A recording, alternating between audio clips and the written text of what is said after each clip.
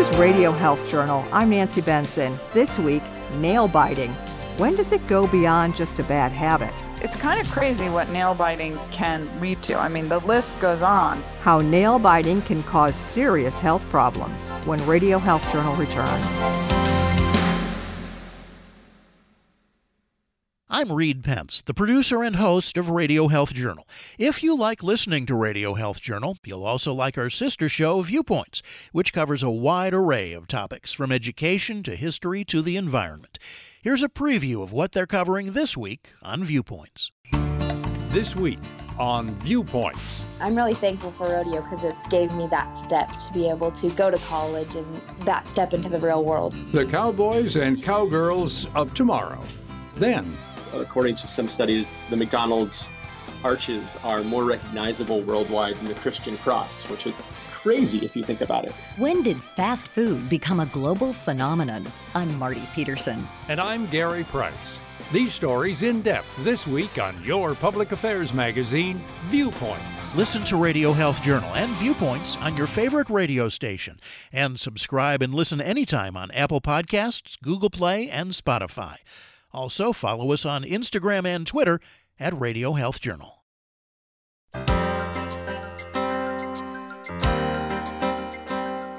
Most people have a bad habit or two. Many of them are established in childhood and are carried around throughout life.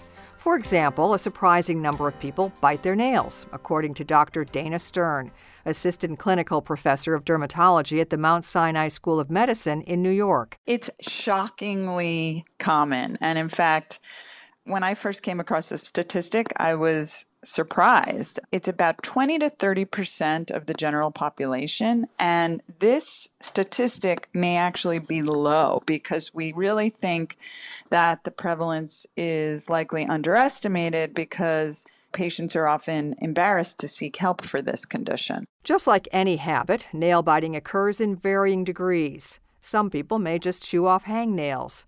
Others are chronic biters who tear at their cuticles and the skin around their nails, causing terrible damage. But why do we bite our nails in the first place? Dr. Fred Penzel says it may be linked to evolutionary grooming behaviors. Penzel is a psychologist and executive director of Western Suffolk Psychological Services in Huntington, New York. He focuses his work on habits he calls body-focused repetitive behaviors, like skin picking, hair pulling, and nail biting. All these things, as I say, have some relationship to grooming behaviors. However, they were never meant to go as far as they go when it becomes a disorder, basically. So all these things have their roots in evolution and early types of behaviors. They say all people do a certain amount of them, but for the majority of people, they don't become problematical or don't turn into disorders in their own right. But for people who bite beyond what's normal, their nails are visibly different. You basically tend to see an abnormal short, uneven nails. Oftentimes, the cuticles are affected. Biting can occur anywhere along the length of the nail. So the cuticle is the nail's protective seal at the base of the nail, and it's a very crucial anatomical structure. A person may have infections, they may have skin damage or, nail bed damage, things like that, or it causes scabs and bleeding and kind of unsightliness and causes social problems, to the point where the person's keeping their hands behind their back or in their pockets when they're around other people because it creates like a sort of social embarrassment in addition to, these medical and other problems. As Penzel says, infection is a major concern for extreme nail biters. The constant contact between the mouth and open wounds around the nails can lead to a variety of health problems, especially when the cuticle is damaged. The cuticle is essentially what prevents everything from entering the nail unit. And so lots of biters like to kind of pick and tear at that structure, and that can wreak havoc in a lot of ways. It can actually result in secondary infections, things called paronychias.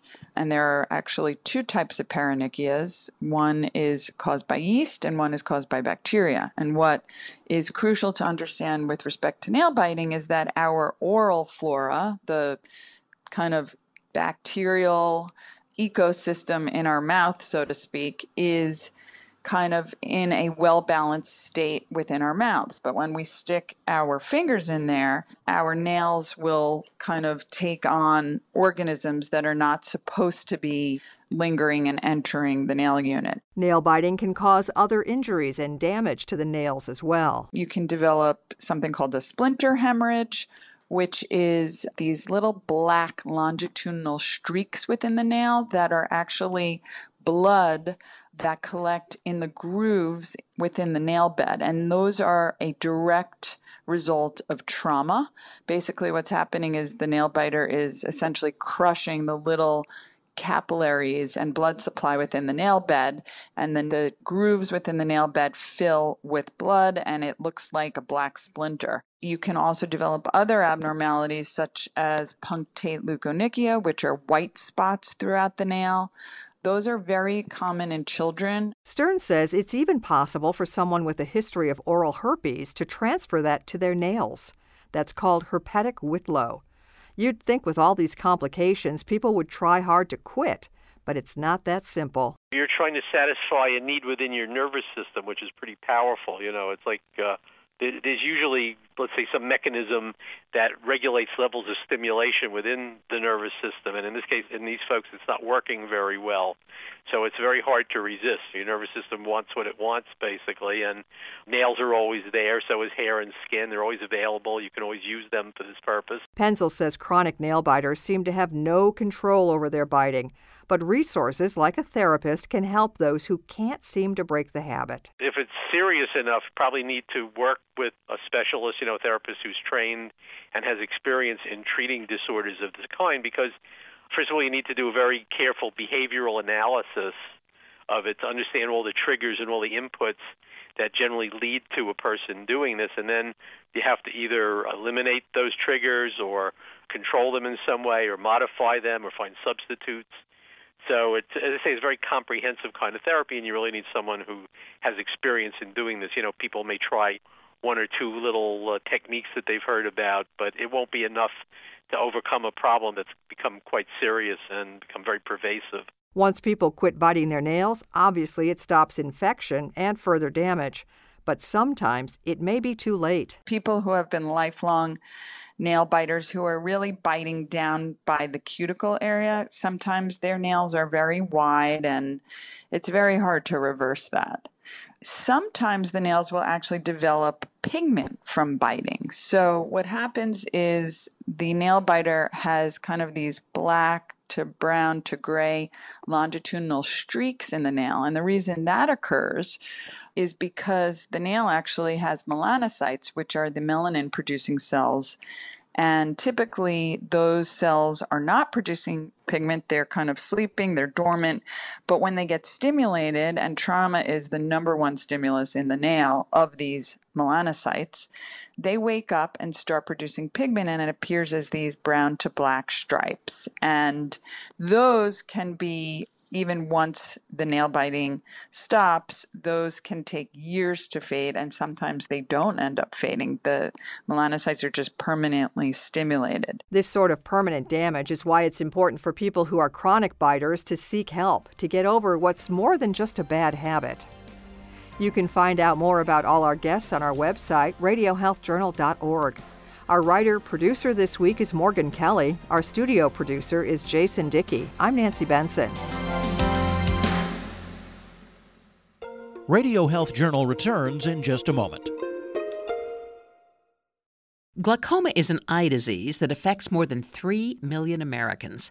It can cause permanent vision loss, and there is currently no cure. Glaucoma Research Foundation recently commissioned a survey to learn more about patients' experiences with the disease. 64% of those surveyed said glaucoma impacts their lives daily. 76% said they are very concerned about losing their vision. And fewer than half are very satisfied with the eye drops they currently use to manage glaucoma. Dr. Andrew Ewa, Glaucoma Research Foundation Board Chair. The information, services, and treatments available to glaucoma patients have increased significantly in recent years. But we know that patients still struggle to manage the disease.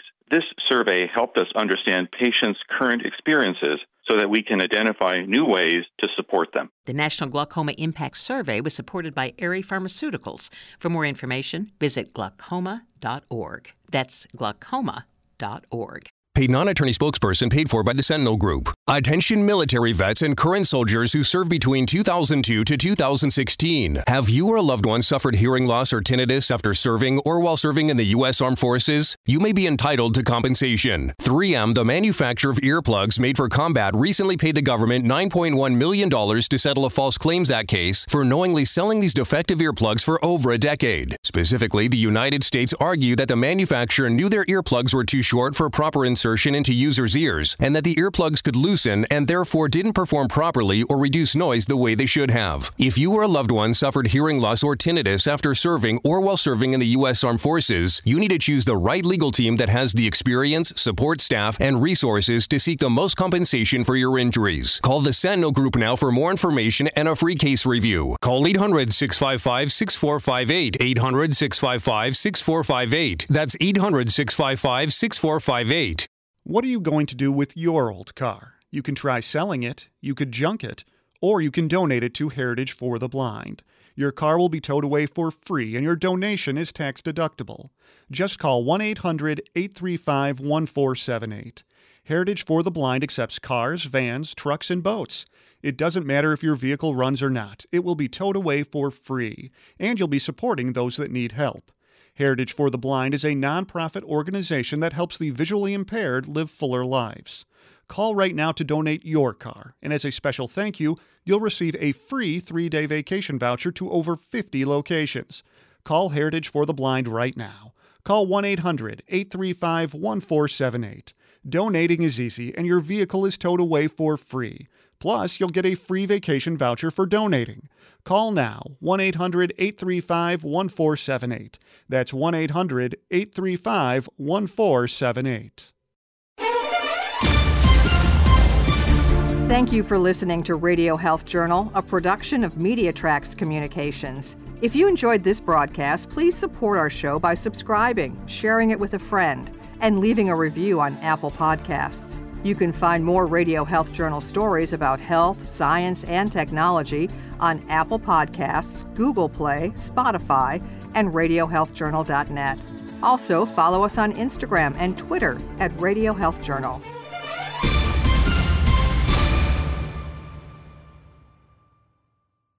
Coming up next week on Radio Health Journal. I discovered in very short order that my dad who raised me wasn't my biological father. The unintended consequences of direct-to-consumer genetic testing. Then, synesthesia, a word that means blending of senses in ancient Greek, a result of cross-wiring in the brain. If you are gasping for air, I feel it in my body. If you're having a panic attack, I feel it in my body. And that's something that happens all the time with everyone I see. All that and more on Radio Health Journal,